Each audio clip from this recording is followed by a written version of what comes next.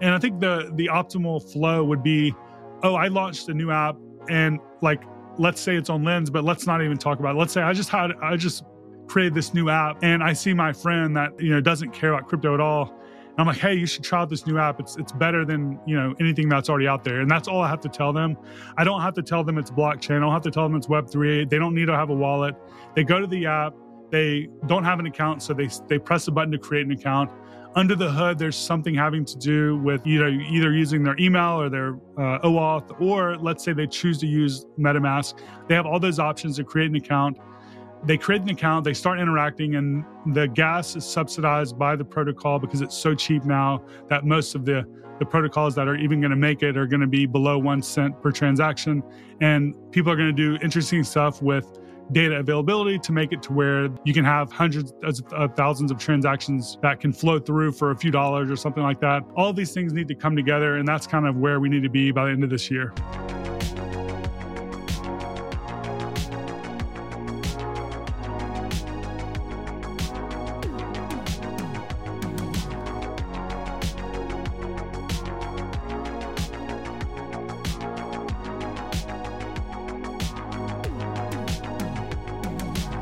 Hello and welcome to another episode of Devs Do Something. Today's guest is Nader Dabit, the Director of Developer Relations at Aave. Nader has had a really positive impact on many devs across Web3, and in this episode we try to get behind the scenes on how Nader approaches things like creating developer content, building developer communities, and both building and maintaining high-quality APIs and developer tooling. If you work in DevRel or you're just building a product that is meant to be used by many developers, I think you're going to get a lot out of this episode. Nader is a master of his craft. I've learned a lot from him personally, and this episode was a lot of fun for me to record. So sit back, relax, and I hope you enjoy.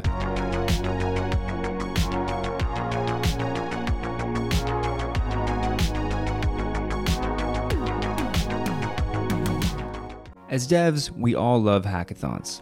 They're a great way to boost your skill set, meet other engineers, and add to your portfolio of work. At Superfluid, we've sponsored many hackathons and decided to start putting on a hackathon of our own, the Superfluid Wave Pool. This hackathon is a little bit different though in that it's continuous, it's always open.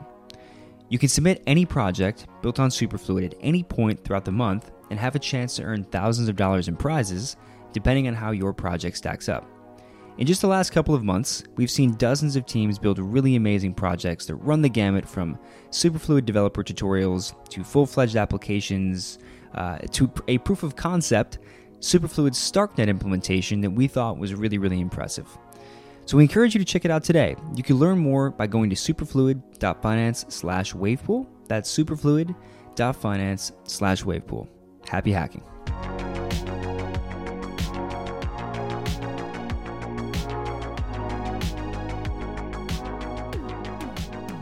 All right, so we're here today with Nader. It is also Nader's birthday. We appreciate you being here on your birthday. So welcome, man. Thanks for being here. Thank you for having me. Yeah, of course. We're really excited to talk through a lot of things today related to developer education, developer communities, and developer tooling. But before we do that, you have, I think, a really fascinating story. Can you just walk through how you got into this world of Web3 before we get into some of the other stuff?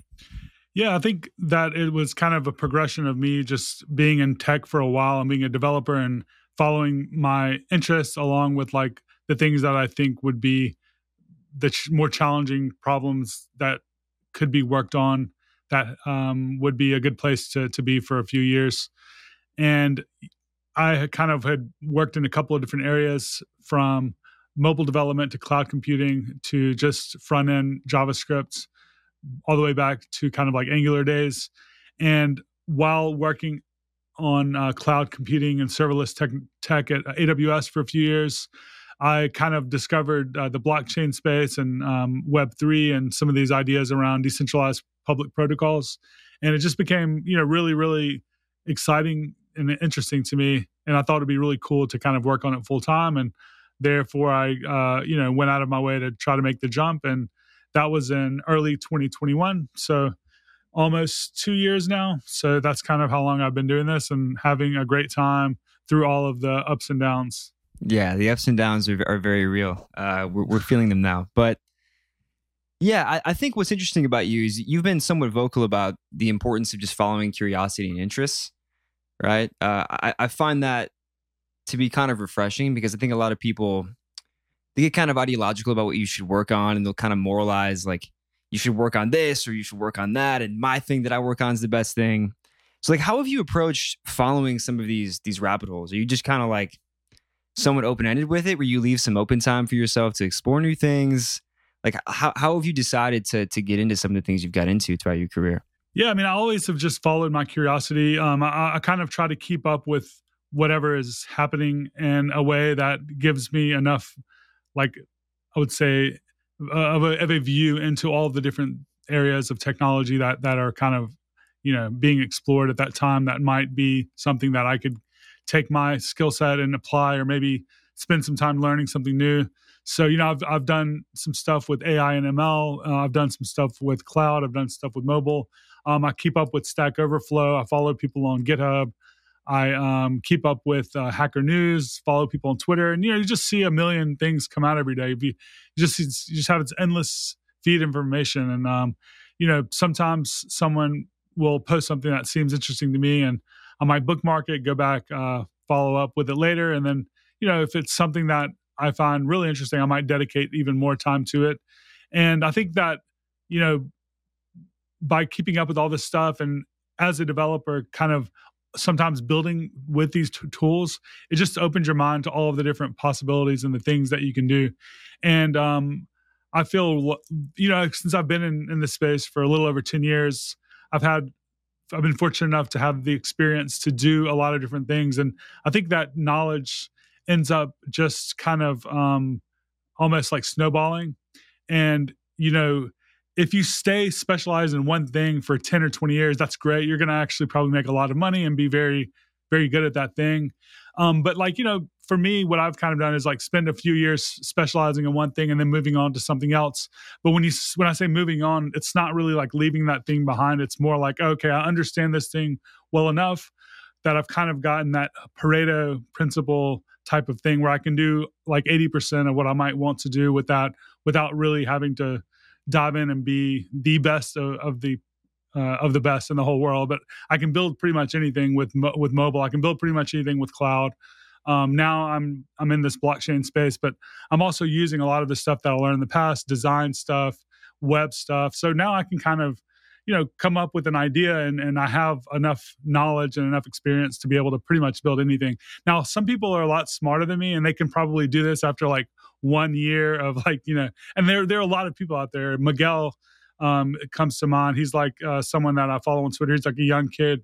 Like I call him kid. He's like, just probably in his 20s, but he's the type of person I feel like he understands a very wide breadth of things, and he's also very skilled at all of those things almost. And people like that are amazing, but for me it takes me years sometimes to get to that point with just one technology. So Yeah, Miguel is a machine. I'll put a link to Miguel, your Twitter out there if you're listening, so people can see your work. But so one thing I've struggled with, and this might be a little bit more of an issue in Web3, maybe it's not. There's so many new things coming out. All this stuff is often so interesting, right? And if once you learn one thing, you can learn another thing, right? And you start to be able to pick things up relatively quickly. But one thing I've struggled with is like occasionally having to almost put blinders on and focus on something even long enough just to get to that 80% phase. But it doesn't happen overnight. It still takes a little bit of focus. So do you ever how do you approach that? Do you ever have to put blinders on yourself and say, hey, I gotta turn off Twitter for a little bit and focus on this one thing? Oh yeah, all the time. I mean, pretty much every day I have to do that for at least a few hours. I turn off all of my notifications and I just work on something, and I try not to get distracted. And if there's something that I want to learn or do, I'll set aside time for it, and I just won't quit until I've accomplished that thing. Like 99% of the time, you're going to get over that final hump where you probably are going to get stuck, and then you're going to be frustrated, and then you get over it. And that's where like that really powerful learning comes in, is when you actually solve that problem that you weren't able to find the answer to online, that you kind of had to figure out yourself. And like for instance, one of the things that I've been learning lately has been XMTP, which is like this new messaging protocol. Really cool. It directly applies all of these really powerful ideas around blockchains and decentralization and composability and shared data and shared infrastructure, and applies them to a real world use case, which is kind of like direct messaging. And just like how I feel like a lot of the properties of smart contracts and DeFi and Web3 and all this stuff in general just brings around along a lot of these ideas. The real world implementations of these ideas have been kind of few and far between, to be quite honest. And my 2 years of being here, and XMTP is kind of an outlier to that. It actually is a very valuable, a really cool thing that makes a lot of sense in a real world, everyday scenario that everyone in the world already does. So everyone is, messaging each other. What if you could kind of take your inbox, and instead of having a new inbox for every application that you use, like Instagram, Twitter, Facebook, I don't know, Telegram, like you have all these separate things. What if we could all share the same messaging protocol and kind of have this one inbox that is shared by every application? That wasn't really possible before because every app has their own implementation. But with XMTP, it's kind of the shared protocol that everyone can kind of build upon. So that's something that I thought was really exciting. So I was like, okay, I'm going to spend some time figuring this out. Usually I like set aside a day or two, but I ran into a serious challenge for myself around closures with React that I hadn't, dealt with streams and stuff in a long time. And it ended up taking me like a week. And I got behind on some of my other work, but I finally figured it out, got it working. And yeah, so that's a very natural thing to do. And I think if you don't do that, then you're, either like gifted to where that you don't need to do that, or maybe you're actually falling behind where you could be if you kind of decided instead to set aside some of that focused time and just work on something until you figure it out. Yes, I mean, I think what you just did right there, and I'll ask a follow-up question on this, but you just kind of explained how you approach, like the why and how you approach learning a new protocol, right? So you found XMTP, who are doing very cool things, by the way. We should actually have someone from XMTP on to deep dive some of this stuff, but you found XMTP, you're like, wow, this is fascinating. Like, this is a really powerful concept.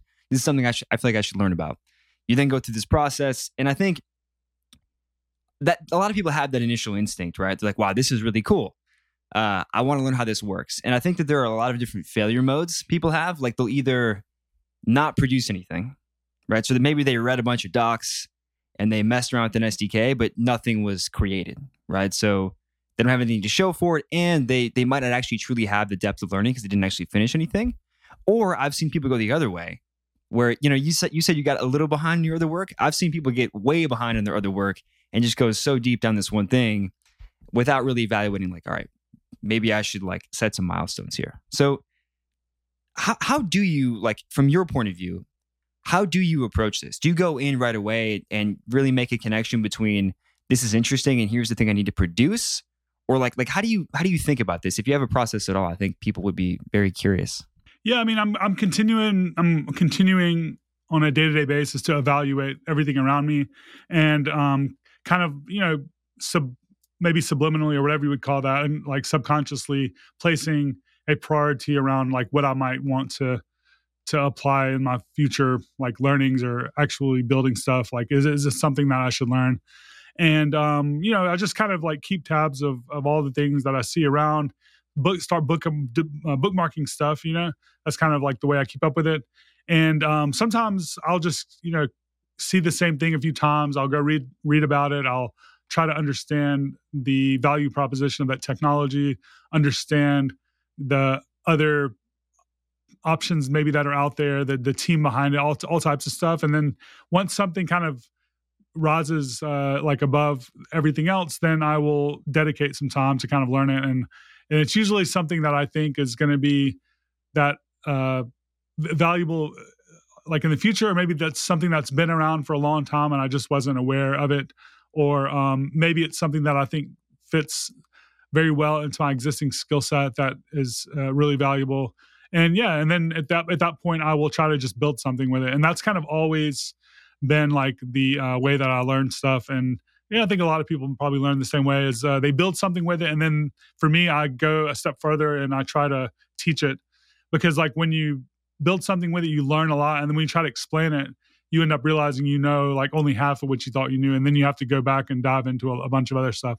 And then when you finally like learn it, build with it, and then teach it, you kind of are really probably far along enough that you could kind of use it in a production environment, but also just understand where it fits in with everything else. So if someone wanted to build an app today and they were like, okay, I want to build the next Twitter or something, I could kind of go back on all the domain knowledge that I have and understand like the different ways you can do it and the trade-offs between the different ways. And yeah, the more that you learn, the more that you kind of understand. And it's kind of this compounding effect that I think all developers start realizing that they have. And it's often why like the senior developers make so much more than the junior developers or even the mid developers. You often have like junior developers that can't even get a job, and then you have senior developers that are literally making like $1 million a year. So like what is the main difference between those two people? It's kind of hard to define, but I think it's just a compounding of all of the knowledge that they've had over time, their ability to execute, their ability to evaluate, different things, and so on and so forth. Mm-hmm. Yeah, the knowledge definitely has a compounding effect, and there's a couple of things I want to come back to there that you said. But I think one important question is how do you prioritize things? I mean, this is going to be specific to you, right? Everyone's going to have their different way of doing this, but it might be helpful to hear how you do it, so that maybe myself or other people listening can like think through this for themselves. Like, there's a really good book and talk actually called "You and Your Research." I don't know if you've ever seen that or heard of that, but it basically is this guy from like the I don't know if it was like the 60s or 70s, gives like a talk at one of the U.S. military schools to a bunch of engineers, and he walks through how to like approach doing good research, and it really applies to engineering as well. But one thing that he talks about is like you should think about the important problems in your space and try to work on problems that you think are important, right? And I think everyone who's done really interesting things has some kind of list. Maybe it's in their bookmarks. I don't know if you meant Twitter bookmarks or somewhere else, but maybe it's in their bookmarks. Maybe it's in some Notion page. They have a list of things they think are important. And I'm curious as to what your things are. Yeah, I definitely have bookmarks on Twitter, on different places, even with my own Chrome, bookmarks folder and all types of stuff. And really, when I start prioritizing stuff, I actually put it into a Kanban board, and it's pretty basic. It's pretty simple. I just have like a few different things. Okay, this is just on my radar. I should look into. This is something I want to build with next. This is the next step, and when I'm going to actually build. And then there's actually in like things that I'm actually doing today, and that's just a pretty basic way that you can kind of keep up with stuff. Obviously, there's people that go way, way beyond what I'm doing. They have these knowledge trees, and they use these tools that are out there, and those are great. And if that works for them, that's great. But what works for me is this. It's pretty simple. Just go evaluate things every couple of days, every week or two, move stuff around. Oh, this is no longer interesting to me, but this one moved up in the list. Oh, I have time next week. I'm going to start building this. I'll move it over there. And yeah, it works good for me. And what are some of those like more macro things that you find really important in the space that you specifically want to contribute to? I mean, obviously Lens is one thing. We'll talk about Lens, but I'm curious as to how that stack ranks. Yeah, definitely. Anything right now that has to do with like accessibility and scalability in a way that I can actually contribute to, because I think a lot of the work being done at the infrastructure protocol level around scalability is actually far beyond my own domain knowledge and expertise. And it's too technical for me to even feel like I could contribute to. For instance, when I was working at Celestia, we were a team of like, with not counting me, when I say we, I'm really talking about them, like the most talented protocol engineers in the world, probably, or at least some of them, and definitely some of the smartest people I've ever worked with. And some of those conversations that were like happening were just so far out of my, understanding that I was not only unable to contribute to them, but I didn't even understand what the hell they were talking about. And that wasn't very fun, because then I feel like I can't really contribute and I'm not like helping anyone. So they're like, I'm starting to realize there are certain areas that I can help with and that I'm good at. And those are like usually at the application level, or integrating like front ends into some of these protocols and helping build out APIs that interact with the protocols once they're already launched, maybe building out APIs and stuff. But like for me, specifically some of the stuff I'm excited about right now are like Fuel Labs. Fuel Labs is a parallel execution layer, or you could almost, it's going to end up being a couple of different things. It's going to be a roll-up on Ethereum. It'll also probably be a roll-up on Celestia. It'll also probably be its own standalone L1. But it's going to provide like a very, very superior user experience compared to what we already have today. It has a lot of things built in that are really cool, like better developer tooling built directly by the Fuel team. So it does have things like its own language that is really nice to use. It's kind of like a Rust based domain specific language. It has its own indexer. It has a really nice CLI and tooling and all types of stuff. So Fuel is definitely at the top of my list. You always probably hear me talking about Arweave, and Bundler Network specifically is like a really nice protocol on top of Arweave. Allows you to do permanent storage, and that opens the door to a million different types of things you could do: file storage and images and videos, but also permanent application development. And also, people are using Bundler and Arweave is almost like a scalability primitive on top of maybe an L1 or L2 blockchain, like what you're going to see what we end up doing with it soon with Polygon. So Arweave, Fuel, definitely excited and interested in account abstraction. And I think, Fuel actually has account abstraction as a first-class citizen. You also have Biconomy, which is a team that has kind of built out their own implementation of EIP 4337, along with like some infrastructure that allows you to implement the account abstraction use cases, I guess you could say, through their platform right now today on pretty much any of the main chains. That's really cool. And then finally, like I'm a big fan of serverless, obviously, and then I was working at AWS for a while, and Vercel was like one of the things that I think really came on and became really popular because it provided like a really nice developer experience.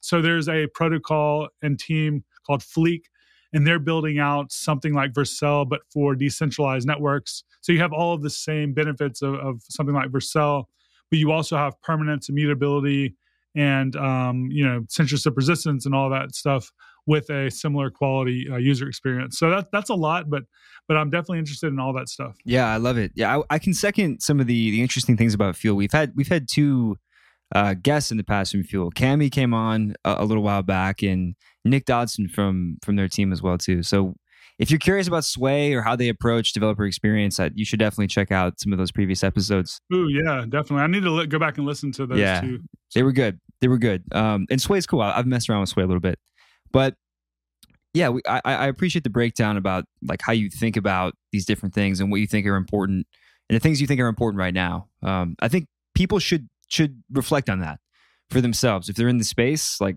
there's a lot of great opportunities to build things right now. What do you find important? And start to model your actions around that. I think you're a really good example of someone who's been able to do that. Going back to teaching, right? This seems to be the last step in a lot of these journeys you go on, where you invest a lot of time learning, you build something, and then you teach it, right? You've created a lot of really, really high quality developer content. I've watched some of your stuff. People listening to this have watched some of your stuff or read some of your stuff. And you have an article you wrote about building developer communities where you distilled a lot of learnings you've received over the years in building developer communities. And one really interesting piece of that was this concept of building bridges. So that really resonated with me. And I think it'd be really cool if you could share that and the way you think about building bridges.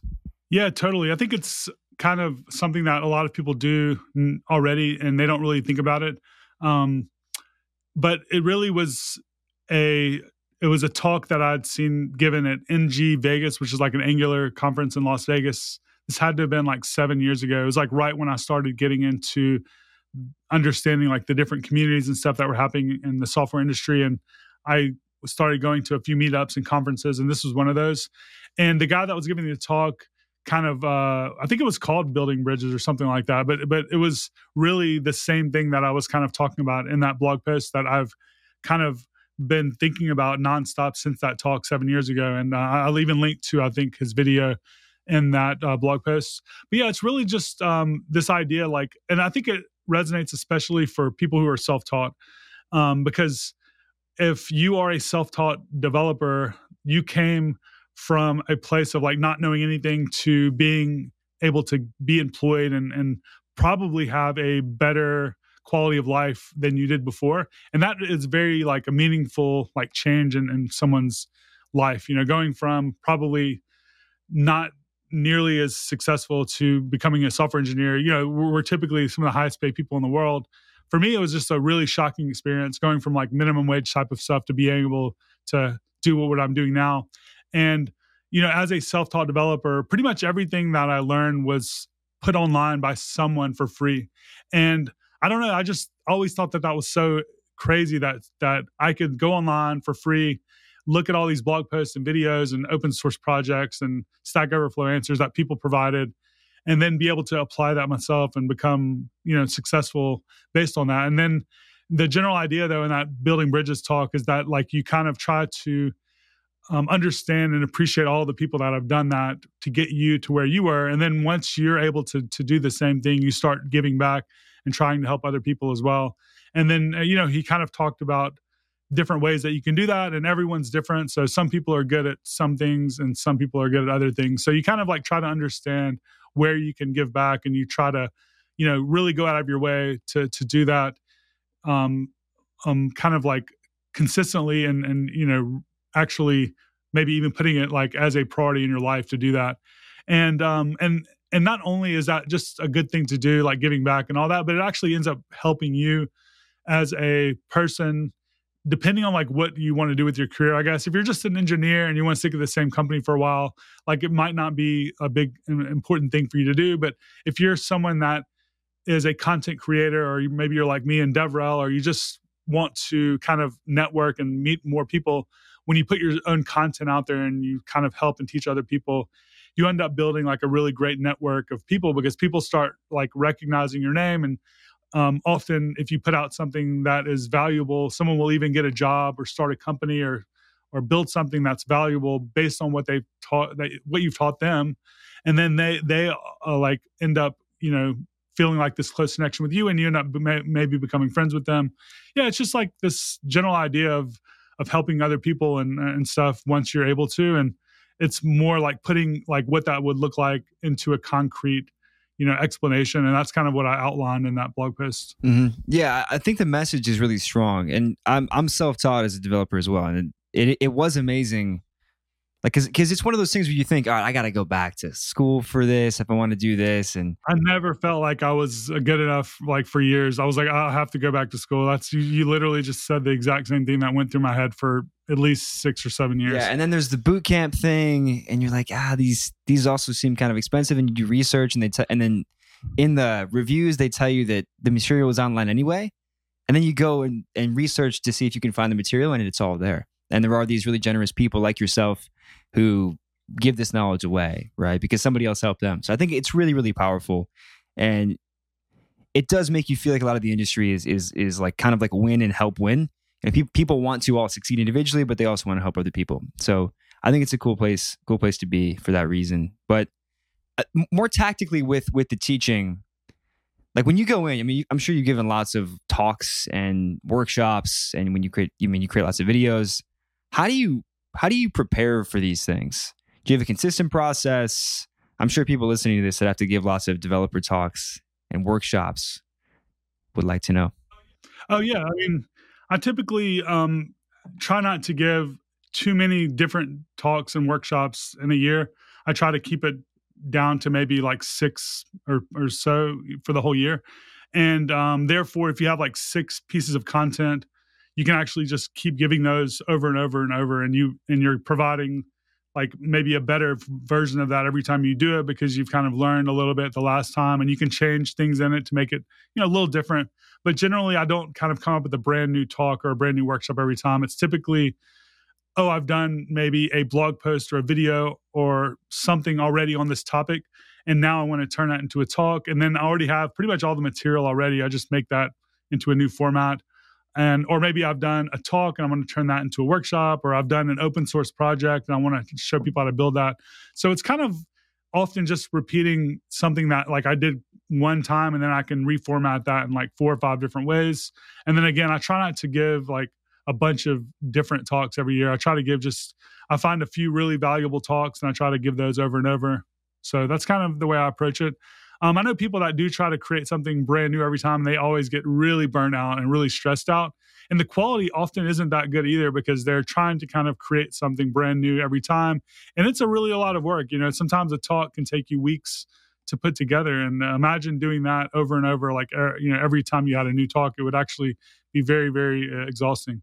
And then also, like, who has? I mean, there are definitely people that do, but like, I don't have that many things that I can say that are kind of like that different. Like, I can't come up with a new idea that's crazy and that interesting 20 times a year. I might have a few things that people find interesting, but that's kind of about it. Yeah. So I mean, you solve the problem maybe one time in a blog post or in one talk, and then you repackage it over and over again. And I think that's actually a really good point. I don't think people think about that enough. Like, you can get a lot of work out of one really well done thing, right? A lot of work out of one really good tutorial or workshop that can be repackaged. Some people make an entire career out of one thing. Some people do one thing and they do it for the rest of their lives nonstop. And you see that a lot in entertainment. Someone comes out with like a hit song, they tour it, they remix it, they just do it for 10 or 15 years. They're happy. I see that in the software industry. Like, I've seen someone give the same talk for 3 or 4 or 5 years, just that one talk over and over and over. Yeah. So yeah. Well, hey, man, leverage. You got leverage. If you do one thing really, really well, you can get much more out of it. How about on the other side, right? People sometimes will give advice on how you should prepare for a talk or what you should try to do or how you should try to come across. Is there any bad advice you see people give to developer educators and people that are trying to get on stage and promote new things? Maybe one bad piece of advice is try to create new talks every time. But I'm curious if there's anything else. Yeah. Bad advice. I don't know. It's hard for me to kind of think, because there's a lot of people that give advice that I sometimes might find questionable, but it actually is working for them. So it's kind of like hard for me to say like not to do that, because if that works for you. I think one piece of advice I would give that's not really bad advice, but it's just, I would experiment and try different things and find out what works for you. And over time you're just going to get better. And I wouldn't ever get frustrated with that first talk that you give, because it's probably not going to be that great.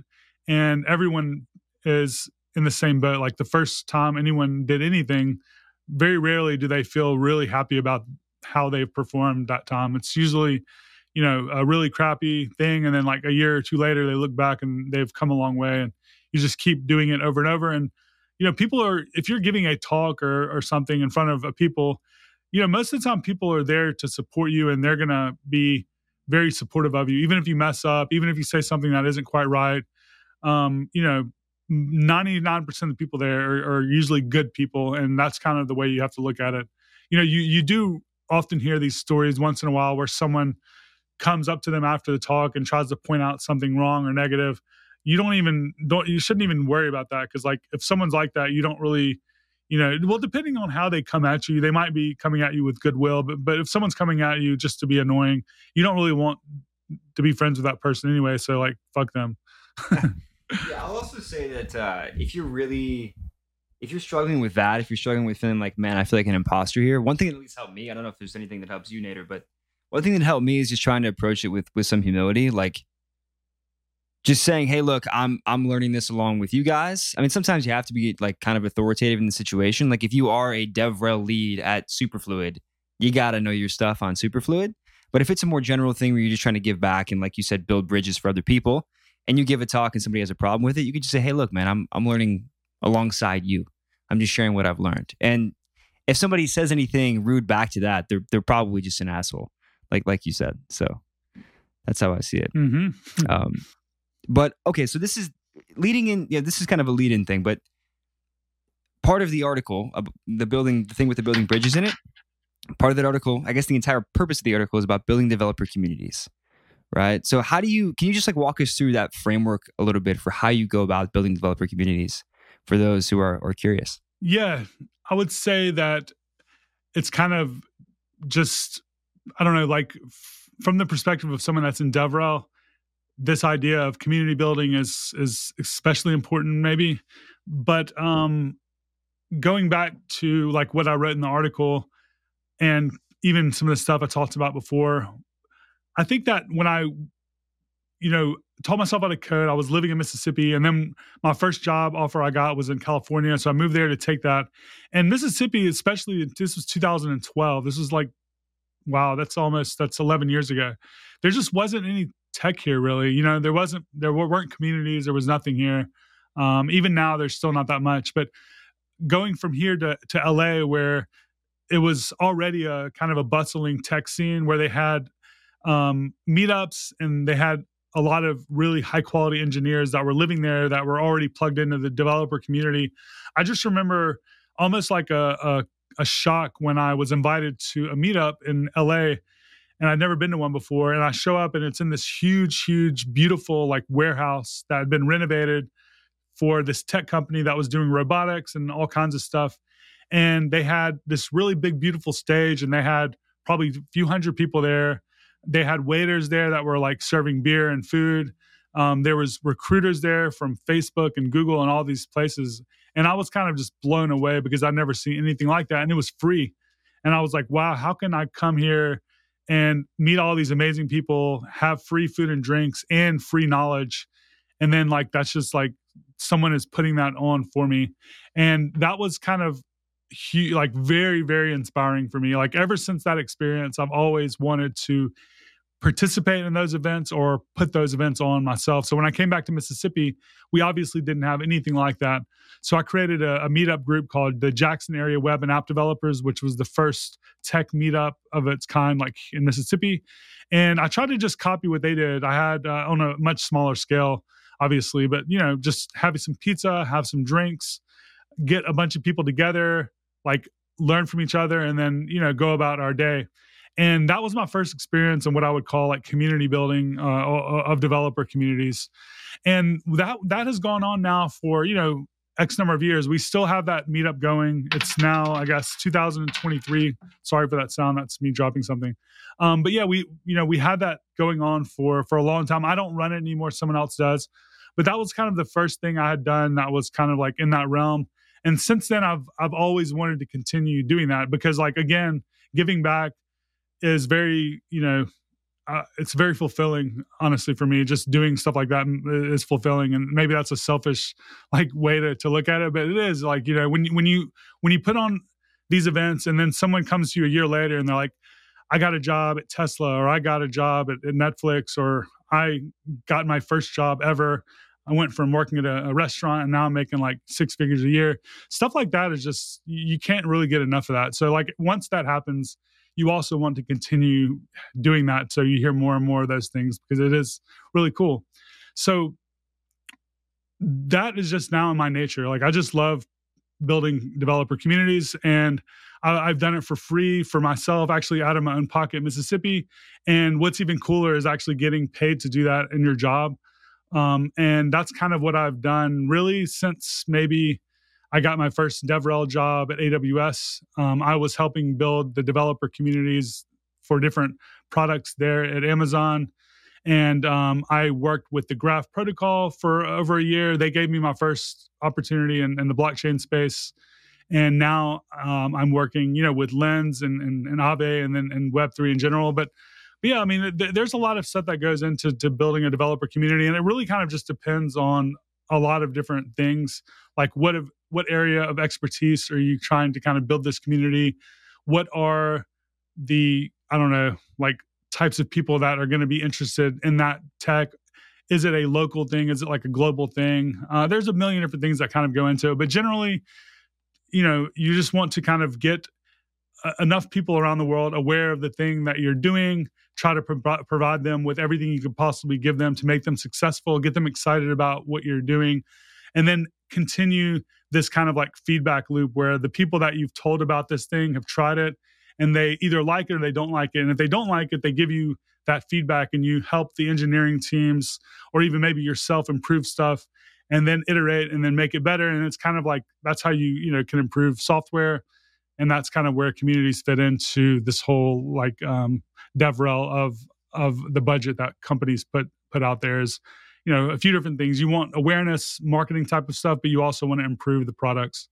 Makes sense. Yeah, I think it seems like it's something that's kind of in your DNA at this point, right? You love doing it. You've seen the impact. And I think for those of us working in this industry or working to build developer communities, the second you have your first couple of real kind of moments where you realize that you really did help somebody get from, where they were to where they wanted to go, it tends to keep you motivated for a long period of time after that.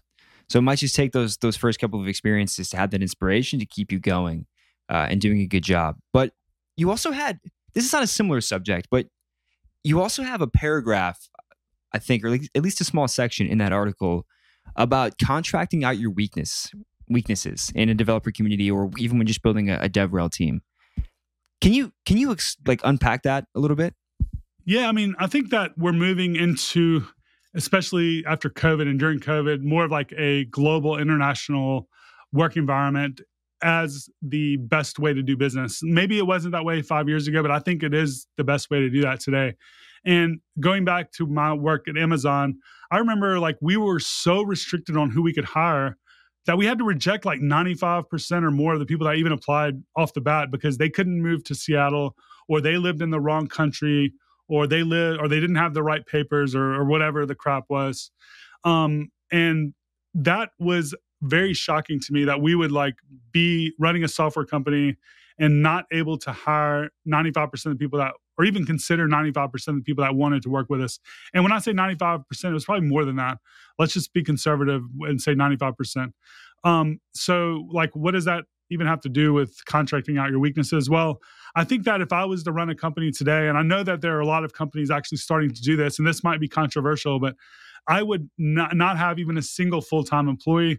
Instead, I would hire everyone as a contractor, but I would give them everything they would possibly need to get paid as much or more than a full-time employee, including benefits, including everything. So let's say that you would hire someone at $200K a year, and then you would also be providing them with health and life insurance, all this stuff. Like, okay, add up how much that would cost. Another $100,000 a year. Okay, I'm just going to pay you $300,000 a year, and then you can actually go and like take care of all that stuff yourself. But what this opens the door to is for you to literally hire anyone in the entire world. I'm talking about, you're not just limited to like your time zone or your country, but you can literally hire anyone from anywhere, and you're able to then find the smartest people and the best people in the whole world to come work with you, and also provide opportunities to people that are typically not even given even a response of an email from recruiters, because they're living in Nigeria, or they live in South America, or they live somewhere that's not the right place. But when you're a contractor, when you're hiring contractors, it doesn't matter, because you're going to be paying them like for their actual contract work. And I think it's that's kind of the way I would do business if I was to run my own company. And I do know, like I said, a couple of new companies that are doing that, and it's working out really well. So with that in mind, I think that the ideal scenario obviously is to have like a DevRel team that's the best in the world and strong, and they know how to do everything perfectly. But in reality, there is a lot of things that kind of go into DevRel that often don't are not all together in a specific person's like skill set. It's hard enough to find a really good engineer, but you also, like, as a DevRel person, need to be a good engineer, a good communicator. You need to be well spoken. You need to be able to like document your open source code really well and create and learn new open source. You need to be able to speak. You need to be able to create videos. You need to be able to create content and write. I mean, like, there's literally like an endless number of things that you need to do to be like a really good DevRel. So like, because of that, there's just a fairly small number of people that are on the market that are good at all that. And what I've seen work really well is, instead of trying to hire a team of perfect people, you instead hire like one or two really great people, and then you kind of find people that are good at certain things, and you then contract those people to do the work that they're good at.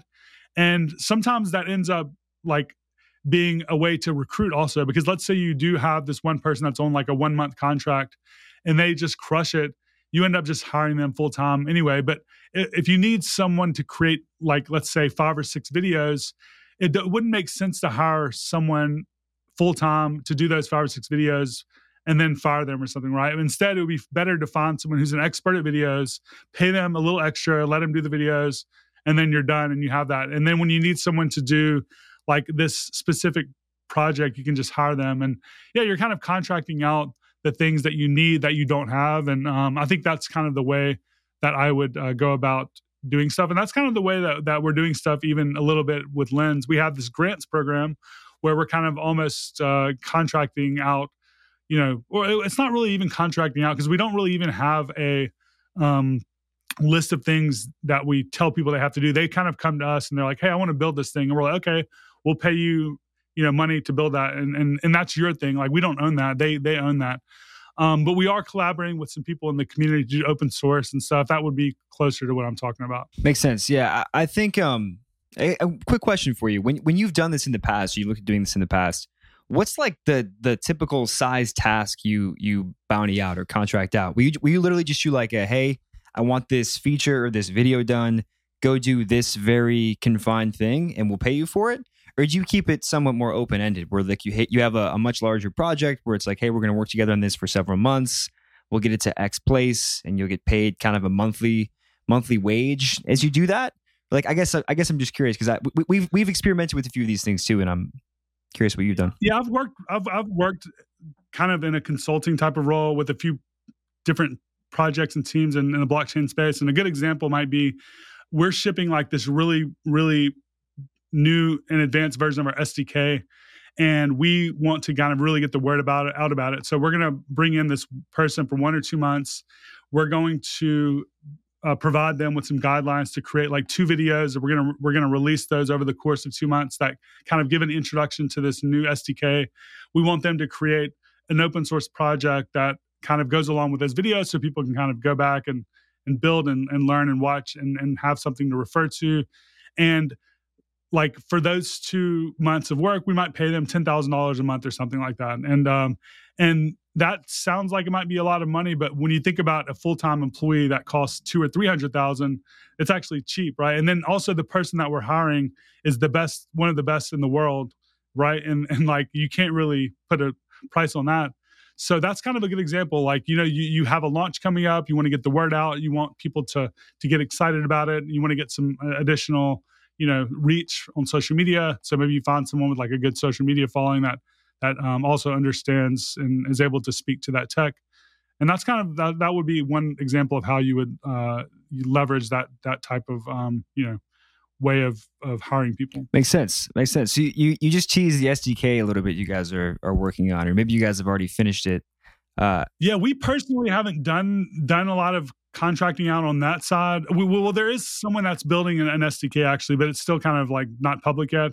But yeah, we've built our own SDKs. Like I built the React Native mobile SDK for Lens, which is something that we released in December, like just a month ago, and I'm about to release an updated version of that. And then our other team built out the Lens React SDK, which is an SDK of React hooks that just makes it really easy to build. Yeah, so we have a big focus on developer experience at Lens and at Aave that we're hoping to double down on this year. How do you personally approach building developer-facing products like that? SDKs, tooling, all that stuff. Yeah, I mean, I typically take a lot of inspiration from things that I've done in the past and also things that people have done elsewhere. And I think that sometimes just building in a silo, just shipping your vision will get you a long way as opposed to trying to get company and everyone's buy-in. For instance, there's been so many times in my career that I wish I could go back and have actually just said, I'm going to just build out this thing and I'm not going to really get approval from anyone. I'm just going to do it and then show it to them. Because when you explain something to someone, it's sometimes hard to kind of get your vision across because they might be like, oh, well, what about this specific thing? Or they might want to change like these little things, or they might question like someone else has already done something similar. So like, why would you do that? Like, but if you have a strong vision for something that you want to do, you can't really express that in words. Sometimes you actually have to do that thing and then show them the end result. And that's kind of the way that I go about building stuff. Like, I'll sometimes, and not sometimes, I'll always still run it by some people just to kind of get their ideas on it. But I will never take their opinion so seriously that it determines like what I'm going to do next. Like they might say, "Oh, that's really stupid idea," but then I'll go and continue down my rabbit hole and figure out something that I think is amazing, and then I'll just build it. Or they might also think it's really cool, and like that's cool too. But it's definitely worth getting a little bit of feedback, but ultimately you have to kind of just decide to either do that thing or not do that thing, regardless of what anyone says. Yeah, that's actually that's a really interesting way of looking at it. I think that developer related things can be even worse than end user products sometimes, because everyone has an opinion about what something should be named, right? Everyone has an opinion about what that function should be called and what it should do and what about this edge case.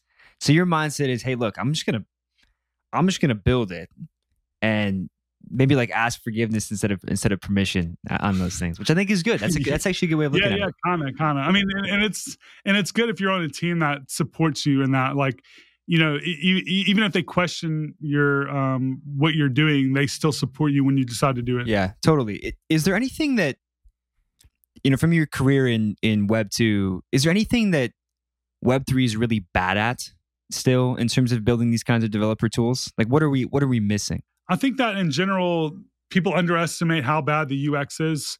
They say, and they kind of understand that we need a better UX, but I don't think they understand how far behind we are for the average internet user, because we've gotten over all these humps and we've become used to the things that we're using. We kind of don't realize that not only are most of the people in this space more technical than the average person in the world, but we also are very passionate about this stuff, and we are okay with like going through some pain to do the things that we want to do because we are so excited about the potential of this stuff.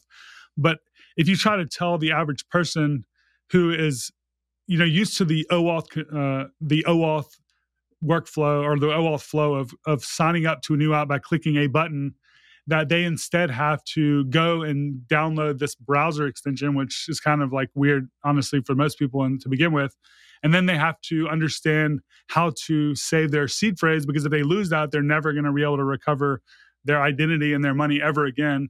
And then they have to go and buy the right token, but you can't buy that token through MetaMask. You actually have to go sign up with your bank, wait for 3 days, get the right tokens, and then you have to kind of get the address out of your MetaMask and send those tokens there. And then you have to go and move those tokens to the right network because you're on the wrong network. Oh, and those tokens aren't even the right tokens. You then have to transfer those into something else. And then once you've done all that, you actually have to pay every time you do anything. That's a very, very bad, like a bad thing. I mean, 99% of the people in the world are not going to deal with that shit. Like literally 99% of the people in the world. I'm not kind of exaggerating here. So we have a lot of work to do on UX, and I think a lot of people kind of underestimate how much work we need to do. Totally. How about within the realm of the things you're working on now, right? So with things like Lens, what kind of tooling or projects do you hope that people will build that can make that entire experience better? I think the key, if you were like, again, to apply the Pareto principle, like what's the one thing that we can do to make this so much better? I think it has all to do with how people start implementing account abstraction for different new wallets that are going to come around, and maybe even existing wallets are going to implement account abstraction in different ways. But really kind of moving that main account model out of an EOA and into a smart contract, and then being able to kind of apply arbitrary ideas around what it looks like to sign a transaction and approve a transaction, and different ways of account recovery and stuff like that is like huge. And I think that's kind of going to be the future of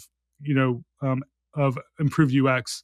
So you have account abstraction a la Fuel, who is kind of built first class into the protocol. You also have EIP 4337, which can be almost like a smart contract implementation into any existing protocol. And then you also have a lot of these really high, I would say, quality SDKs and services that are popping up that help you implement account abstraction into any existing kind of like blockchain or any existing supported protocol like Biconomy.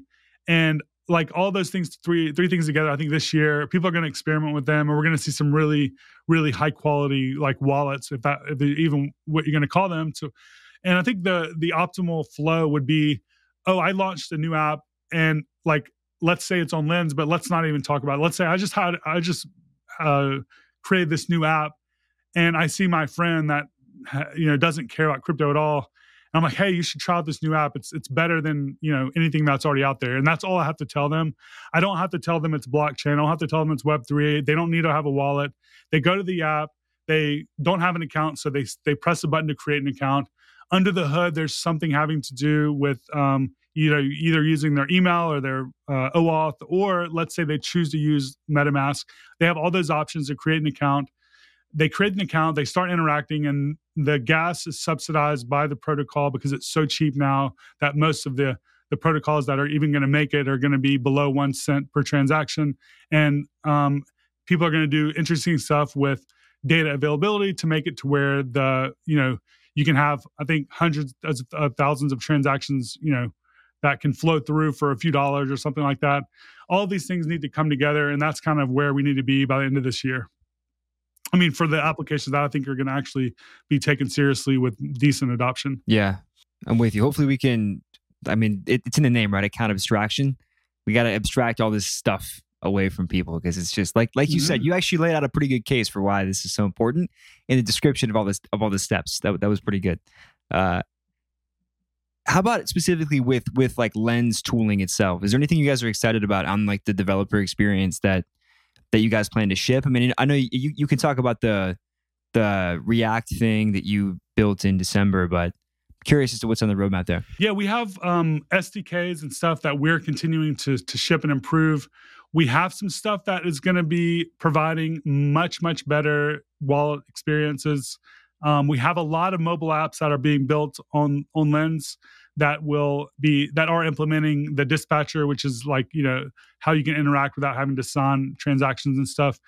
But for the stuff that I'm focused on, I'm still going to I think the main thing that I'm going to be continuing to build out over the next 3 to 6 months for sure is going to be the mobile SDK. So with a single line of code, you can actually get started building mobile apps on Lens, and it's fully configurable from there. It's essentially kind of like what React has with Tailwind UI. We have that for building out social applications, and I think we need to ship a web version of that, which is something we're also going to have either directly through our team or through a grant or something like that. But we have the mobile version of that. We have the SDK. We're going to continue making those much better. And we're going to be having something that ships that makes the whole wallet experience better as well. But it's either going to be through an external type of implementation that someone else is building, or maybe we'll do our own thing, but that's a high priority for us. Gotcha. And you said mobile apps are hot on Lens, right? I've used Orb, I've used Lenster, right? You should go check those out if you're listening to this. But what applications do you hope people build throughout the next year? Is there anything on your mind that maybe goes beyond just the mobile app space that you hope people build in? I'm really interested to hear and see new types of experiences that aren't just a copy of something else.